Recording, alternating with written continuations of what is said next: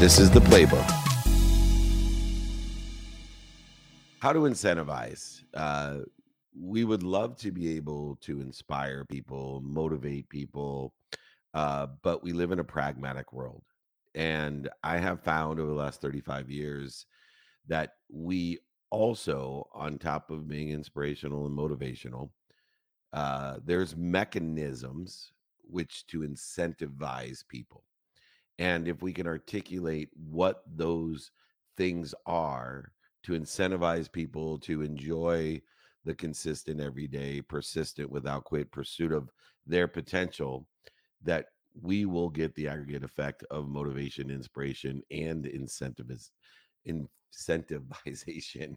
I'm not sure that's a word, but we'll work on that. And so the first way to incentivize people is with money. The first way to incentivize people is with money.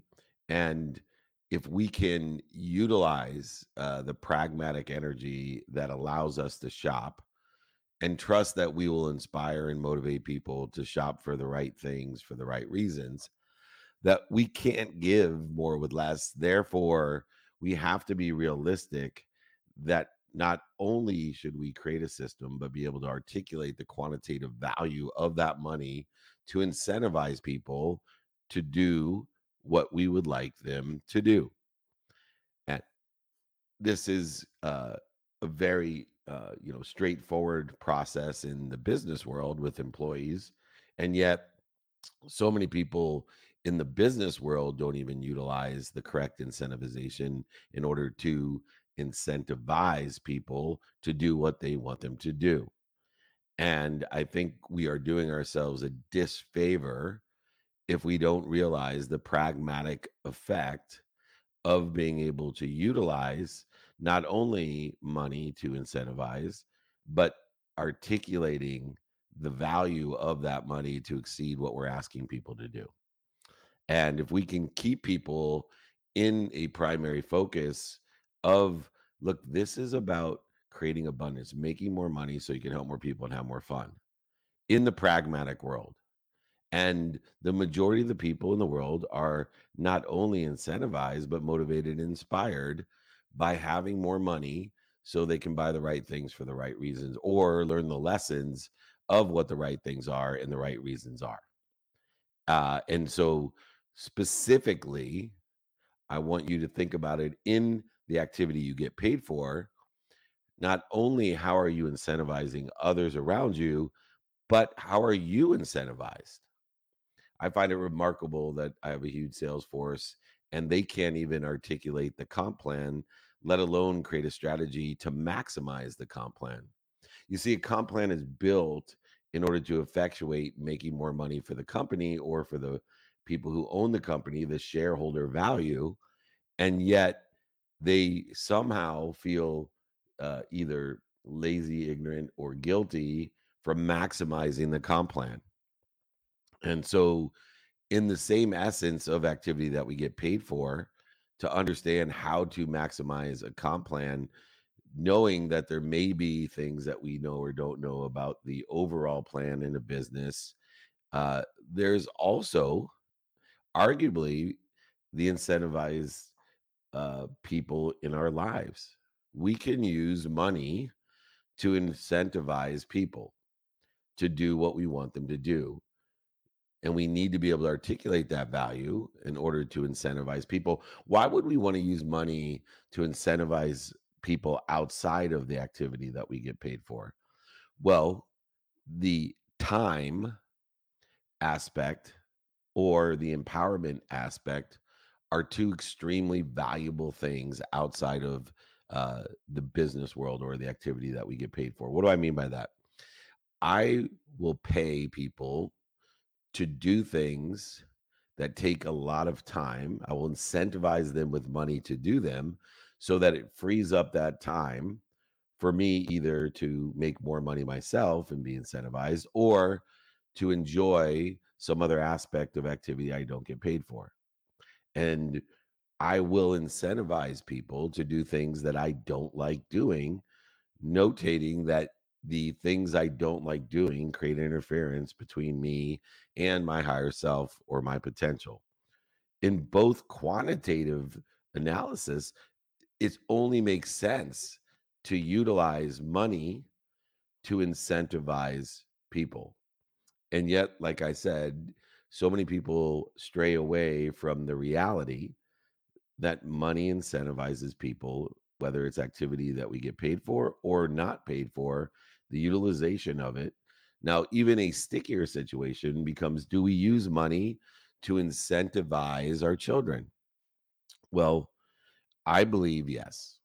I don't think it's the only way to incentivize them, but I believe that we inspire in certain ways, we motivate our children in certain ways. But I think conditioning our children with allowances and other activities that they get paid for to incentivize them is a very healthy practice. Because if they're going to live in the pragmatic world, if they're someday going to have activity themselves that they're going to be paid for, or create activity for others to be paid for, that relationship with money and that understanding of the utilization of money in order to effectuate incentivizing themselves and others is extremely important. And it also assists in learning the relationship with the energy of money and also facilitating the practice of how to incentivize others or create comp plans that understand that a business requirement is to make a lot of money. It's not a requirement to help a lot of people or to have a lot of fun. Those are things that compassionate capitalists do in order to effectuate what I believe is the fulfillment of the activity you get paid for when you can make a lot of money to help a lot of people and have a lot of fun. But I believe that it's a healthy relationship to teach our children how money incentivizes people and how to articulate how money incentivizes people by articulating the quantitative value of things to exceed what we're asking for. And perceived value is another lesson that is self contained within the incentivized monetary gain because the perceived value of something, only the holder can have the perception of value. And therefore, when we understand perceived value, not only can we incentivize people, but we can have an exponential leverage in the incentivization, understanding that what we're exchanging the values of money for may not have as much value to someone else as it does to you. And I utilize that in, why do we pay people to drive us places?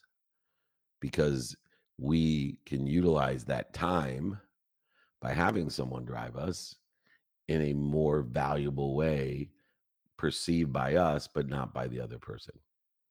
And so I want, when we talk about incentivizing others, to start off with the pragmatic approach of quantitative value, the energy of money. The second way that we incentivize people, whether it's professionally or personally, is through engagement and availability. And I don't separate these two, especially in the context of business. Uh, People like to sway to one or the other as their expertise, and they're not. They are not mutually exclusive.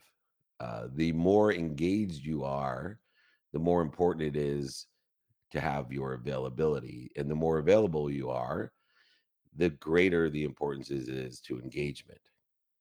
And I'll use a football analogy when we're talking about that. If you have Tom Brady, who is hyper engaged in his profession, but he's not available because he's injured, that has no value or little value to winning a game. Or if you have Ryan Leaf, who was the most overrated football player of all times, according to Sports Illustrated, He may be available to play every single down, but his engagement level, because of his personal behaviors and choices, was extremely low. Tom Brady and Ryan Leaf, in those circumstances, have the exact same value to their families or their professions. And so we want to incentivize people to have a healthy combination of engagement and availability. And we do that personally and professionally by articulating and creating systems of availability and engagement, systems to evaluate whether our children are coming to dinner at night. Why would that be important? Well, one, the availability to have our families together and the engagement at dinner. If they're on their phones or on their handhelds while they're at dinner, once again, that's like Tom Brady being injured. And so we need to have that combination. By the way, uh, it is so important still today.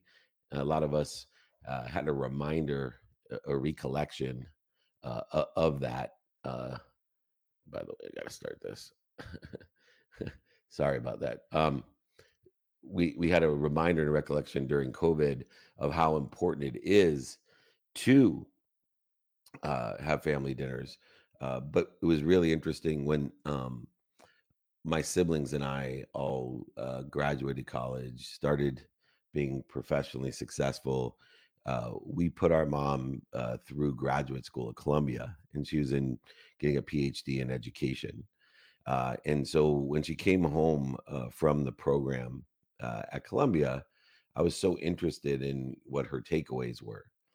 And the number one takeaway was so interesting. She said, Dave, what do you think the common denominator of kids that get into Ivy League schools is? And I said, wealth. She said, actually, no. I said, oh, must be how much they read. No, it must be private schools. Kids either got scholarships to go to private schools or went to, no. The number one common denominator of children who got into Ivy League schools was they had dinner with their families. The number one common denominator over wealth, over reading, over private schools, having dinner with their family. And ever since I've learned that from my mom, I realized the power of engagement and availability, because those family dinners are indicative of our families being engaged and available. And so we want to make sure that we are omnipresent and engaged. We are aware of those who are engaged and available to us. Therefore, those that are available and engaged are feeding us, not bleeding us. And those that are one or the other could be bleeding us. How many times do we see people in a professional situation that are extremely available, but they're going through the motions and pretending to be engaged? Or how many people have all the skills in the world, hyper engaged for minutes and moments, but are too busy going around the country, the world, you know, taking off, lying to their employers, whatever they may be, but they're great at uh, engagement when they do it. They're far superior. They can make 3 phone calls and make a sale, and then they're, off the rest of the day. Imagine if those people were available all day and engaged in that capacity. The third way to incentivize people is to be aware of eh, the who of asking for help. We want to incentivize people by understanding and allowing them to ask for help, to make them feel comfortable with what most people don't feel comfortable with. We want people who ask for help. We want our kids to ask us for help. We want our employees to ask us for help. We want our community to ask us for help. We can utilize our ability to make others feel comfortable be approachable that they ask us for help.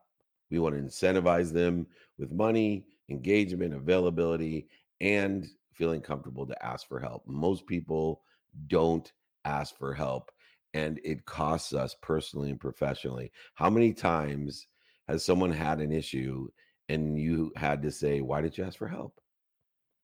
What is it about the mindset, heart set, and handset that people are afraid to ask for help? In order to incentivize people, we have to encourage them to ask for help. And in order to do so, we have to shift their mindset to, instead of a trade negotiation, a zero sum game where they feel that there's winners and losers, we have to make them comfortable with a value add world, incentivizing them to understand when they ask for help, they're adding value. And think about it. When people ask you for help, think about how much value they're adding personally and professionally. And we want to encourage people, we want to incentivize people who ask for help. It is an indicator, a key indicator of those who live in a value add world and with radical humility. So many people live in the zero sum game. They're trading, negotiating, overselling, back end selling, lying, manipulating, and cheating. And then they go to blame, shame, and justification because they didn't ask for help. The fastest and easiest way to get to where you want to be is to find someone that's already there and ask them for directions or ask them for help. We need to incentivize people to ask for help. It's not good enough to be incentivized by money, engagement, and availability if they're not asking for help. The amount of time, emotion, value that is wasted paying the same dummy tax that your parents have paid, your aunts and uncles have paid, your boss has paid, the company has paid, the exact same, because why? We don't ask for help. The fourth way to incentivize people is the truth. So many people create so much dis-ease in their life because they have a genetic and or an energetic inheritance of lying. They are liars, cheaters, manipulators, oversellers, back end sellers, most of them with good intentions. They live with invisible assumptions and don't even realize, in most cases, the impact and the interference, the dis-ease that they call themselves and cause themselves by lying. And so we want people to feel comfortable and incentivized by telling the truth, not just to others, but most importantly to themselves. And we do this by asking hard, uncomfortable questions. When we know someone is lying to us, we don't have to make them feel bad or separate, inferior or superior, but we simply can ask questions to elevate the awareness that they are not being honest with themselves for whatever reason, consciously, subconsciously, unconsciously, for good intentions or bad intentions, not to hurt someone's feelings, to avoid some sort of conflict, whatever the reasons are. When we are incentivizing people not to lie to themselves, the best mechanism to do so is to ask questions, because we need to break the chain, the inheritance of why people lie. Because if it is genetic and energetic, then there are so many invisible assumptions that people are making in order to effectuate what they think they want in a better position or to be in a better situation.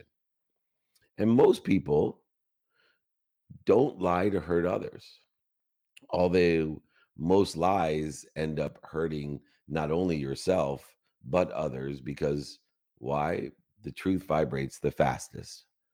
The truth always comes out. That's why people who lie, manipulate, steal have to have great memories, because sooner or later the truth will come out.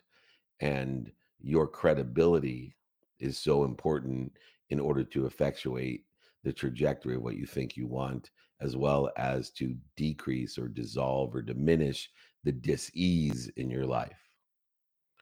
And so, in order to incentivize people, we have to be able to utilize questions when we realize someone is lying to themselves. We also have to avoid the need to be offended or the need to be right when other people are lying to themselves, and also realize that good people lie. Good people that are desperate lie. Good people unintentionally lie. Good people intentionally lie to spare someone else pain. There's a variety of reasons that people lie to themselves. And we don't have to create separation, inferiority, or superiority when we are trying to elevate the truth, to raise awareness of the truth. And the best mechanism to utilize to incentivize people to tell the truth is to ask questions and to, in that mechanism, raise the awareness to have some people rethink or at least expose the truth. And finally, before we take some questions, the fifth way to incentivize people, we can do with money, we could do with engagement and availability, we could do it by giving an opportunity to ask for help, and of course, to provide that lying to yourself. The final one is time. Time is the dependent variable of all matter, subjective and objective matter. It is the ultimate incentivizer.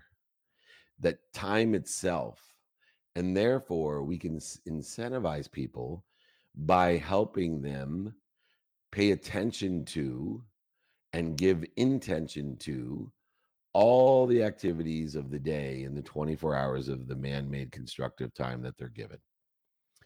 We can help people and incentivize them by giving them time to be more productive, to add more value in the value add world, to be more accessible, to be engaged and available, to create abundance, to ask for help.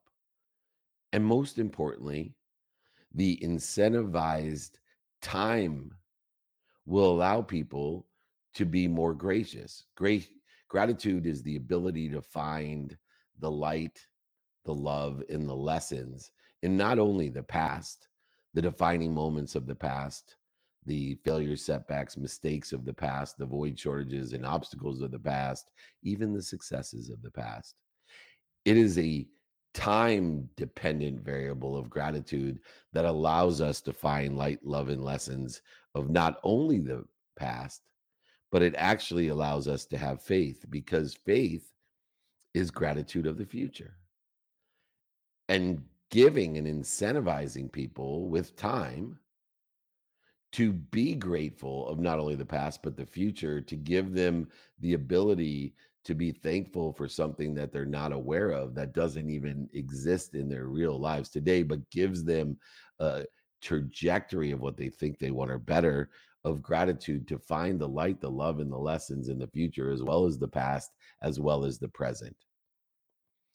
And when we teach and incentivize being a student of time, studying the activity that we have planned, studying the activity we don't have planned, studying our sleep, studying activity we get paid for, studying activity we don't get paid for, and in its relativity of what we do, say, think, feel, and believe, in incentivizing people with sales, engagement, availability, asking for help, and lying, the exponentiality, the aggregation, the compounding of the results that we want or better are accelerated in a manner that we never even could have expected, which then just enhances the productivity, the accessibility, and the gratitude in our lives. These 5 ways to incentivize people, whether it's in our personal life, our professional life, are critical. To be clear, balanced, and focused each day, to realize that I can incentivize people to make a lot of money, I can incentivize people to help a lot of people and to be happy and have a lot of fun. If I incentivize them with money, if I incentivize them with engagement and availability and make sure that I'm cognizant of the combination of both, if I incentivize them with asking for help and feeling comfortable living in a value add world where there's more than enough of everything for everyone,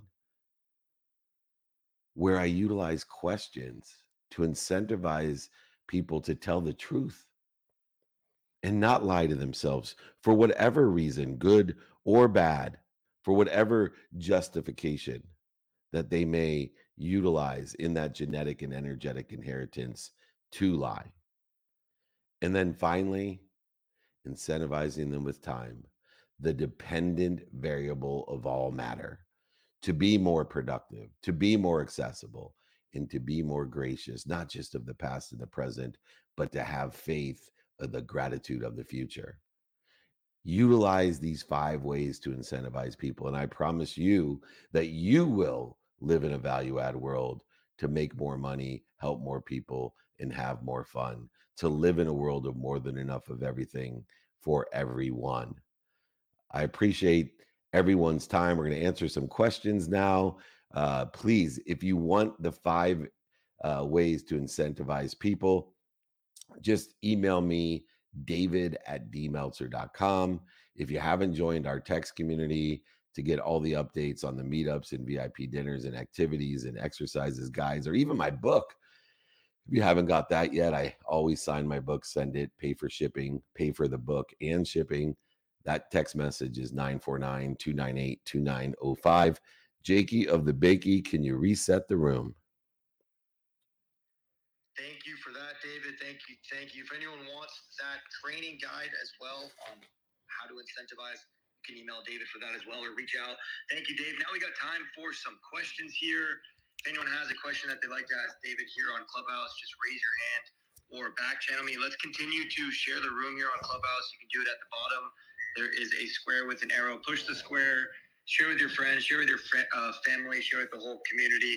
Let's continue to share this Breakfast with Champions. So let's get into the Q&A portion of David's training today. We will start with Limitless Sega here on Clubhouse, Dave, and then we'll send it back to you for a question online. Does that sound good? That sounds more than fair. Thank you, Jake. Awesome. Sega, welcome to the room. Good morning, Jakey of the Bakey. Good morning, David. 2 of my very favorite people. I have not been on Clubhouse for a while, but I'm always listening to and being guided by David. One of the things I do, David, with your book that you so generously mailed to me, free, completely off charge, as well as the electronic version, is sometimes I just open to a certain page. And believe it or not, the guidance that I get often is very aligned and answers my own specific questions. Don't ask me how that happens, but I've done this whilst I'm on a plane or at home or even just sitting on my deck or walking. So thank you for your presence and the light that you bring in this world. I just love you. Oh, thank you. I appreciate that. Do you have a question for me, Sega? I absolutely do. So one of the lessons that I've learned just interacting with you is about what you were talking about today, this issue of asking for help. My own story, I think I have developed an identity from the time that I was a child as the giver of help somehow, but not really learning how to gracefully accept help.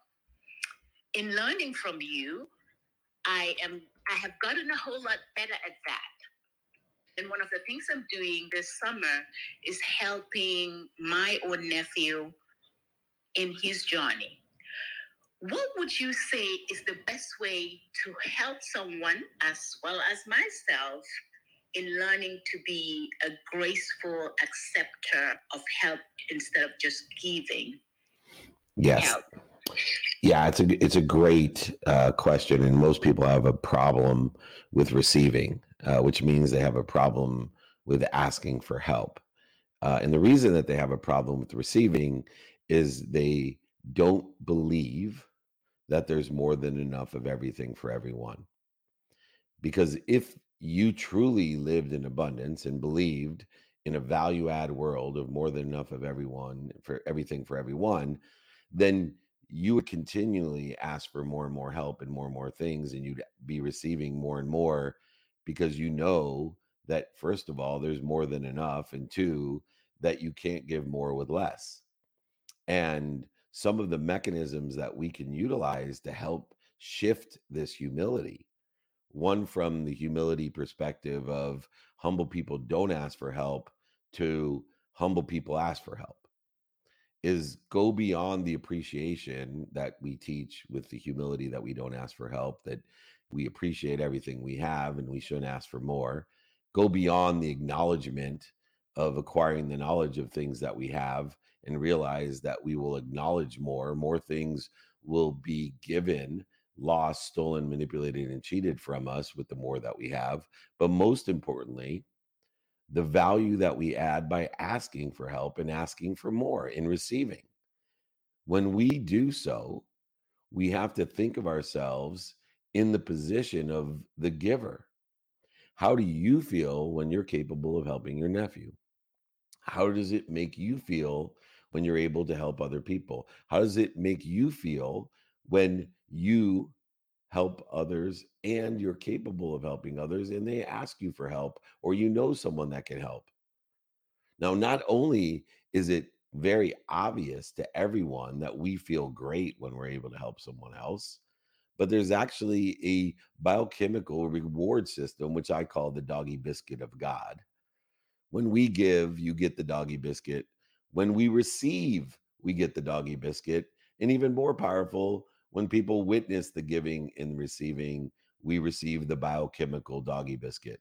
What is the biochemical doggy biscuit? It's dopamine, oxytocin, serotonin, and endorphins. They are released. They create happiness, a physical, actual manifestation of happiness by giving, receiving, and witnessing happiness. And you are cutting off the system of doggy biscuits if you do not ask for help and receive. And so we need to shift the paradigm from appreciation and acknowledgement to appreciation, acknowledgement, and asking for more. And when we can help to practice and inspire others to practice the value add system that we are part and parcel to, the world of more than enough, instead of living in the zero sum game, trading and negotiating, giving to receive, living in a scarce world of buying things that we don't need to impress people we don't like, or even worse, living in a world of not enough where everyone becomes a victim and nobody gets a doggy biscuit. If we can transcend the perception to a value add perception of more than enough for everyone, more than enough of everything for everyone, then we all can live in abundance. And it stems from this misguided humility, humility that it is not humble to ask for help. It's the exact polar opposite. This is a critical lesson for everyone to practice. It will not happen overnight. You can spend days, weeks, months, and years in scarcity, or practice the process so that you will only have minutes and moments each day in resistance, in dis-ease, and you will be at ease in the flow the majority of the day. Thank you, Siga, so much. It's so nice to hear from you again, and I appreciate your gratitude, and I reciprocate with the same feeling of love, harmony, and joy that you give me every time I hear from you. So thank you. Thank you, David. Always love hearing from you. Thank you. All right, Jakey Bakey. I got tons of questions. Can I take the first one online? Sounds like a plan. Awesome, my friend. You will line up our next guest as I take on this question. Any tips for how to ask better questions?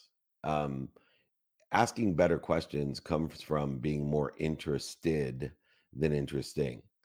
And I use an open ended question guide in order to facilitate asking better questions, because questions that are aligned with the trajectory of where I think I want to be with my values of importance are for me quantitatively how I know that it's a better question. So the tip that I have, and I'm more than happy to send this guide to everyone as well, just email me, david@dmeltzer.com, which is open-ended questions that lead us to one simple question. Do you know, or would it help you if? Which then leads to the second question, do you know anyone that can help me? So when we ask better questions, when we're more interested than interesting, we should be able to facilitate the transition to would it help you if you don't get to a point where you can say would it help you if, then we need to practice asking more open-ended questions that are aligned with the capabilities that we have to be of service or value to them, because if we can be of service or value to them through that connection, we can quantitatively ask the question, do you know anyone that can help me? And so I ask open-end questions. What are you doing today? What do you like about what you're doing? Have you known anything about this? What don't you like? What have you heard about this? Whatever the open-ended questions may be, that will lead us to a final value of would it help you if? And then I'm able to articulate how I can be of service or value. And then I can ask to be of service or value, completing the chain of appreciation, acknowledgement, and asking for more. Practice asking open-ended questions pertaining to the trajectory of where you think you want to be, knowing your what, your who, and your how of the day to prioritize what's important to you by utilizing open-ended questions and the open-ended question template that I can send you that is so simple to practice by facilitating these questions and being more interested than interesting. Just email me, everyone, david@dmeltzer.com, if you'd like that open-ended question template to get to those two critical questions of abundance, of more than enough. Would it help you if? And do you know anyone that can help me? Great question. Jake, do you have someone else on Clubhouse that wants to speak with us? Sure do. Let's bring up Glenda. Glenda, do you want to share your question today with David here on Clubhouse? Hi, David. Thank you very much. And it's always a pleasure to be listening to you. And, as a parent, I found through the years of listening and watching my children grow, there's always something that holds them back because, I find that the greatest fear that my children have is always the fact that they're worried that they're going to disappoint me. And I don't know where that's actually coming from because, I've always been very open and honest and allowed them to share. But just recently, my son said that, and again, it always hits me with surprise of why that type of a statement that comes through, even at this point in their lives when they're now adults moving forward. So, is there something as a parent that why a child would feel that worrisome that they would be worried that they would disappoint their own parent? Oh, all the time. And, depending on uh, their nature, their genetic and energetic inheritance, some people need to please. They want the approval and validation of others. And who better to get approval and validation and love from than our mom? And so that approval creates this relationship of worrying about disappointing and being validated.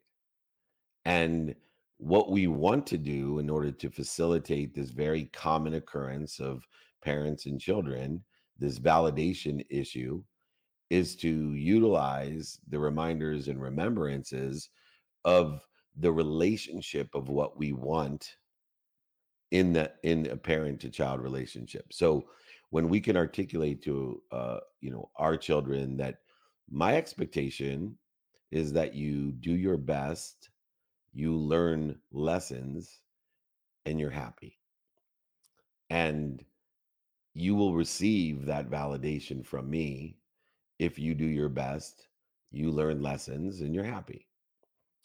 And I would love to hear from you that you are happy, that you are healthy, that you do love me and appreciate me. That also will help facilitate the validation that I'm looking for in you. And the reminders between both of you that you are and you do love each other, that you're proud of each other, and you have each other's backs at all times. This will dissipate and dissolve the fear that our parents or our children do not validate. We care what other people think. As much as we want to practice the fact that what other people think of us is none of our business, the truth is everyone cares what other people think of them, even though those judgments are solely opinions based on ignorance and fear or ignorance and doubt.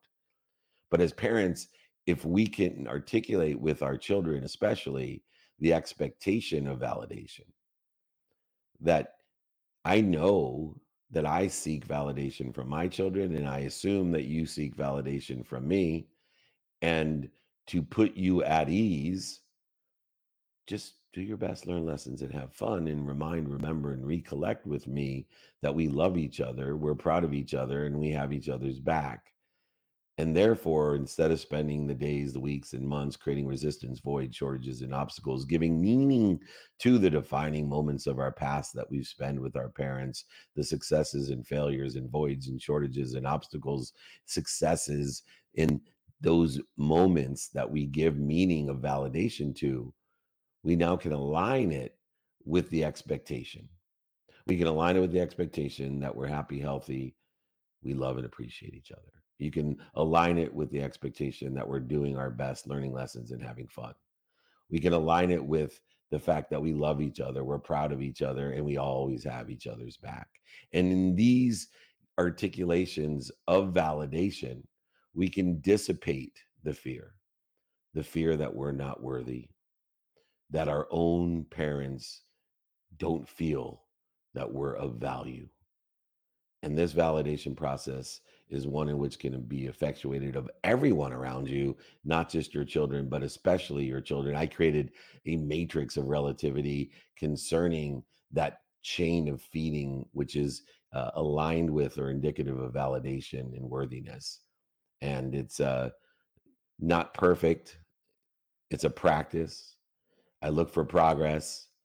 But I'm 55 years old and I call my mom every day and I only tell her four things. I have on my non-negotiable list that has time as a dependent variable. I call my mom every day for a minimum of 1 minute if I'm not in person with her. And I make sure that I articulate four things. Mom, I'm healthy. I'm happy. I love you and I appreciate you. And she feels validated. And I encourage you to come up with your own scenarios and values. Those are mine. You're welcome to steal them or utilize them. I'm sure I stole them from somebody else. But this has been extremely helpful in my relationship, especially concerning the worthiness and validation, especially with the children that I have that are more pleasers and need that validation that assists them with that confidence and inspiration. Beautiful. Thank you so much. You got it. Thank you for such a great question that is applicable to everyone. I'm sure Yeah. there's a bunch of hundreds, if not, we got thousands of people on the seminar shaking their head yes, like a big jury of agreement. So amazing. Jake, why don't you reset the room? I know we're coming in the last few minutes. So reset the room and tell me where to go. Resetting the room. Thank you for your question, Glenda. We have 12 minutes left here during David's free Friday training that he's been doing for over 23 years here. Let's continue to share the room, everybody, here on Clubhouse and online. You can do that at the bottom here. There's a square with an arrow. Share with your friends, family, the whole community. Let's continue to share the room. We got 12 more minutes for some questions. So let's off to you to take a question online. And then when you're back, we'll take a question from Dr. Emerald here on Clubhouse. Okay. I assume you said take a question online. In the business situation, how can you tell if someone is lying? That's a great question. Well, first of all, everyone lies. So the question should be, When can we tell if they're lying? Because everybody lies. They lie to avoid things, they omit things, they unconsciously lie. And so we can go from the premise of forgiveness that everybody lies. Note also that when you find out someone is lying, that it's indicative of you not knowing at least 10 other lies when you're aware of one lie. So if you're constantly finding someone is lying, realize how many lies they must be caught up into. But I create systems that vet the truth, number one. And two, I ask uncomfortable questions. I ask uncomfortable questions that elevate the awareness to that person that they are lying. I know that everybody lies. I don't know how much they lie, and I don't know what impact those lies are having on them. But I have built my processes systems off of incentivizing people to be honest with themselves. And so I trust everyone by feeling comfortable. My definition of trusting others, personally and professionally, is I trust my relationship with everyone that I can make you feel uncomfortable and vet you to find out where you're lying to yourself so I can help you clear the dis-ease, the interference from you and the omniscient, all-powerful truth, your potential. And my own accountability lies within the responsibility, the attraction, and the participation in the perception of that truth. And so asking uncomfortable questions and creating processes to expose people where they're lying to themselves is the best way in a business situation to be aware of how many and how big and how impactful the lies are that exist within any collective consciousness or any business or any family. And then forgive. And then forgive. Gratitude, forgiveness, accountability, and inspiration all are within the context of the values that are utilized if someone is lying. Great question. It's one that has evoked the mirror. When I say it's evoked the mirror, I always say others are mirrors of ourselves. And what used to create an extraordinary amount of interference with my need to be offended by lying was quite an indicator to me that I was a liar, a cheater, a manipulator, an overseller, a back end seller.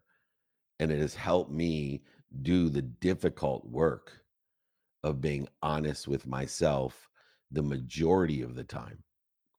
Do I still lie? Yes, only for minutes and moments. I catch myself, I forgive myself, and I try to get better.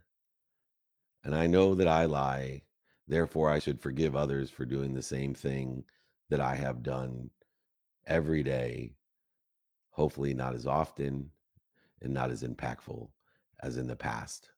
And I encourage everyone to pursue their potential, to pursue their truth. Your potential is the truth, an aggregate of the skills, knowledge, and desire in a trajectory of what you think you want to be or better, giving meaning to the lies and the truths of your past, the defining moments, setbacks, failures, mistakes, void shortages, obstacles, and truths of your path and past. Great question. Jake, we got about 7 minutes. That's enough time to bring up another guest. Do you have one? Yes, let's bring up Dr. Emerald. Welcome, Dr. Emerald. If you want to unmute yourself. Hi, nice to see you both. Thank you. I'm actually coming to LA next week, so hopefully see you then. But great segment, and I'm gonna have a question that ties in together both the lying and also parenthood. So we do. They go hand in hand. Yes. So there's so many times that I make up stories and it just to entertain and to force my kid to go to bed. I guess a question tying the two of them together to protect our children. We want to do everything that we can, and sometimes it involves lying to protect them. So how do you reconcile that? Yeah, well, And it's the same way that we reconcile the idea of telling our kids what to do, right? I talk about just because someone loves you doesn't mean they give you good advice, and all of these things. Well, there's a matrix of relativity of reality to what we talk about, and determinative upon the age and the dependency of a child.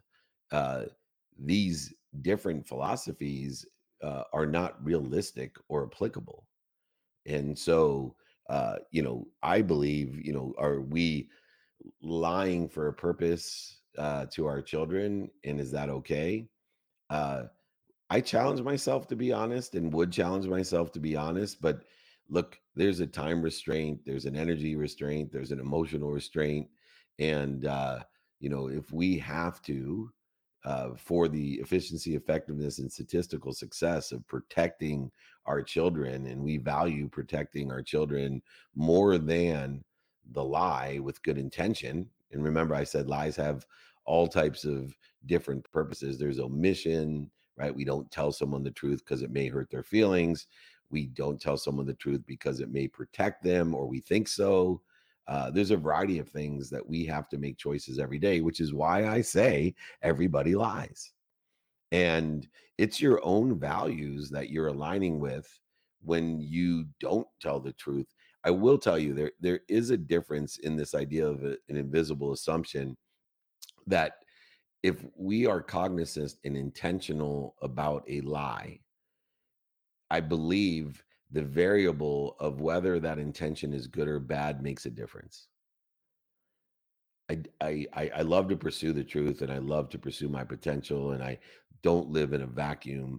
I live on Earth, and Earth contains man-made constructs. That's why in the 5 incentives, they include money. They include money.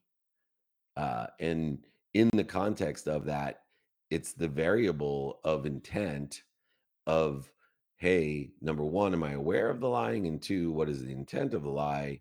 But my majority intention is to be honest with myself. And I think, posing as I'm thinking through your question, you know, are we lying to ourselves if we're aware of a conscious choice that I am going to lie for the better good? Not for personal gain or bad intent, but for the better good, for protection of somebody's feelings or their life. And I'm of the belief that I will lie to protect someone's life. No doubt. Not a chance. I wouldn't do that. Um, but I'm not going to lie for personal gain. Will I lie to spare someone's feelings? Absolutely. Um, and I try not to. But those lie within the context of your own values. And I'm a realist, a pragmatist when it comes to all of the incentives, that there are varying degrees that we can utilize: money, engagement, availability, asking for help, time, and lying to yourself. This is not a perfect world. The perfect world lies beyond. It lies in our thoughts, in our beliefs, in our feelings. And we are able to forgive ourselves for lying with good intent. Great question. And I think it'll keep me up a little bit later trying to practice articulating that nuance of lying. Very, very interesting. Thank you. Hi, David. Is Professor here out of Birmingham, England. Hi. We just had a by-election because there's a gentleman called Boris Johnson. They said he lied. So because of that, he got annoyed. He said he didn't go for a COVID party. They said he lied about the COVID party. He had to resign his position, and his position was just recontested for last night. So what you're saying is so topical, is so unbelievable that even at leadership level, honesty at a particular time means literally life and death for COVID, and being in office and out of office for Boris Johnson and 3 other congressmen. Thank you very much for what you shared. Thank you. And we have the same issue here in America with our politicians as well, as they are held to a higher standard, a duty to have greater good intent and to be honest. And there are actual criminal processes for those people that put people at danger. And the processes here in America are the same as well. Uh, Thank you, everyone, so much. Just as a quick reminder, if you want the incentives, the 5 incentivizing tools, email me, david@dmeltzer.com. We'll be in Chicago and Indy next week. We'll be in San Diego and Orange County the next week. We will be in New York and St. Louis the next week. We have meetups and VIP dinners. Just email me, david@dmeltzer.com as well. Join our text community, 949-298-2905, to just get the updates. We have so much stuff going on. We don't want you to miss out. It really, it pains me when I meet up with people. They're like, oh, I didn't know. I didn't know. Well, please join our community so you do know. Jake, it's exactly 7 a.m. Pacific time on the dot. Close out the room. Remember, everyone, be kind to your future self and do good deeds.